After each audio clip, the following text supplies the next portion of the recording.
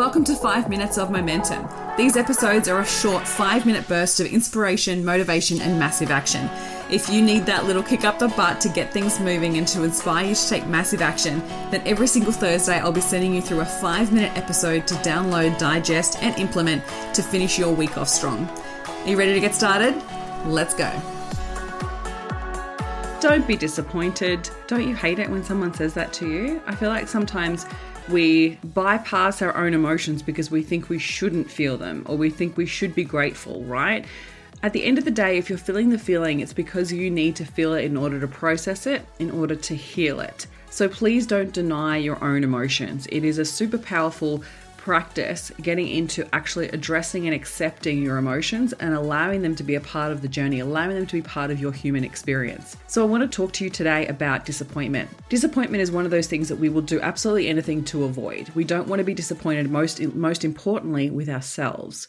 So this often can affect us in setting new goals or going after something big or trying to be the best version of ourselves because we don't want to disappoint ourselves, right? It's natural. You don't want to disappoint yourself. But what I want you to do is learn to transmute the emotion after you've processed it into something more effective. Because if the negative emotion is not serving you, so if you're getting caught up in self-pity, if you getting caught up in sitting in the disappointment for longer than you would like, then it's about making sure that you're processing the emotion and then transmuting it. Often what happens is we process it and we either sit in it or we process it and then try to bypass it. We literally just try to move away from it and not feel it.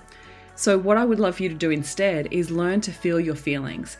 Now, this is important, especially if you are in conversation with someone who is trying to shut down your emotions. Now, people don't do this intentionally. They don't recognize that they're actually doing it. And I want to speak to it because I feel like sometimes it happens so much that we don't know how to handle it. So sometimes when you're in disappointment, you need to express how you feel. You may be disappointed in a result that's been created. You may be disappointed in yourself for giving up on yourself. You may be disappointed in some type of outcome, whatever it might be. And in that moment, you may want to express how you feel and you might reach out to someone in order to have someone listen to you. And in that situation, what may happen is that you start speaking about how disappointed you are in something or in yourself, and they say, oh no, don't be disappointed. What about this? Or they try to point out the positives, which, you know what, is actually really well-intentioned. So there's nothing wrong with that. But if you're in the moment of processing, you actually don't need fixing. You don't need to come to a solution. You don't need to look for the positive. You need to just feel how you feel.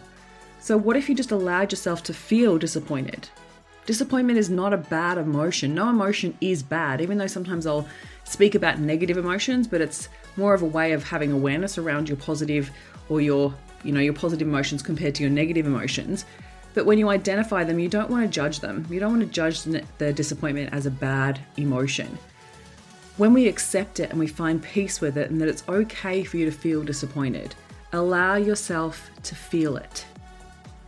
And what I mean by that is actually be present with the emotion, not be doing 15 other things. Stop, address the feeling, identify where in your body you're feeling it, and give it space to be felt. You're allowed to feel disappointed. And when you allow it to move through you, it should only last about 90 seconds. Otherwise, you may have another story attached to it, which means you're holding on to it because you're trying to change it. You can't change it if it's already happened.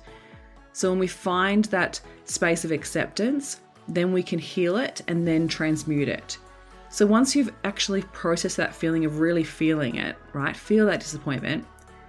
Then and only then when you feel ready to move on from it, and you will know it, you'll actually feel ready to move on from it, then it's about going, well, how do I transmute this into something more effective? So what do I want to feel instead?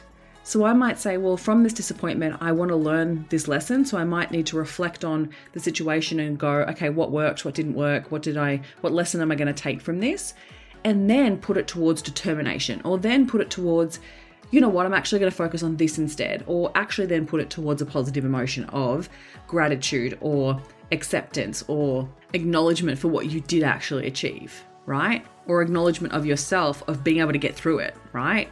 And that you maybe didn't give up, but you still got a negative result. Or maybe you did give up on yourself, but you got further along the way than you did before, right? Whatever it might be is then finding that positive emotion in the outcome afterwards, okay?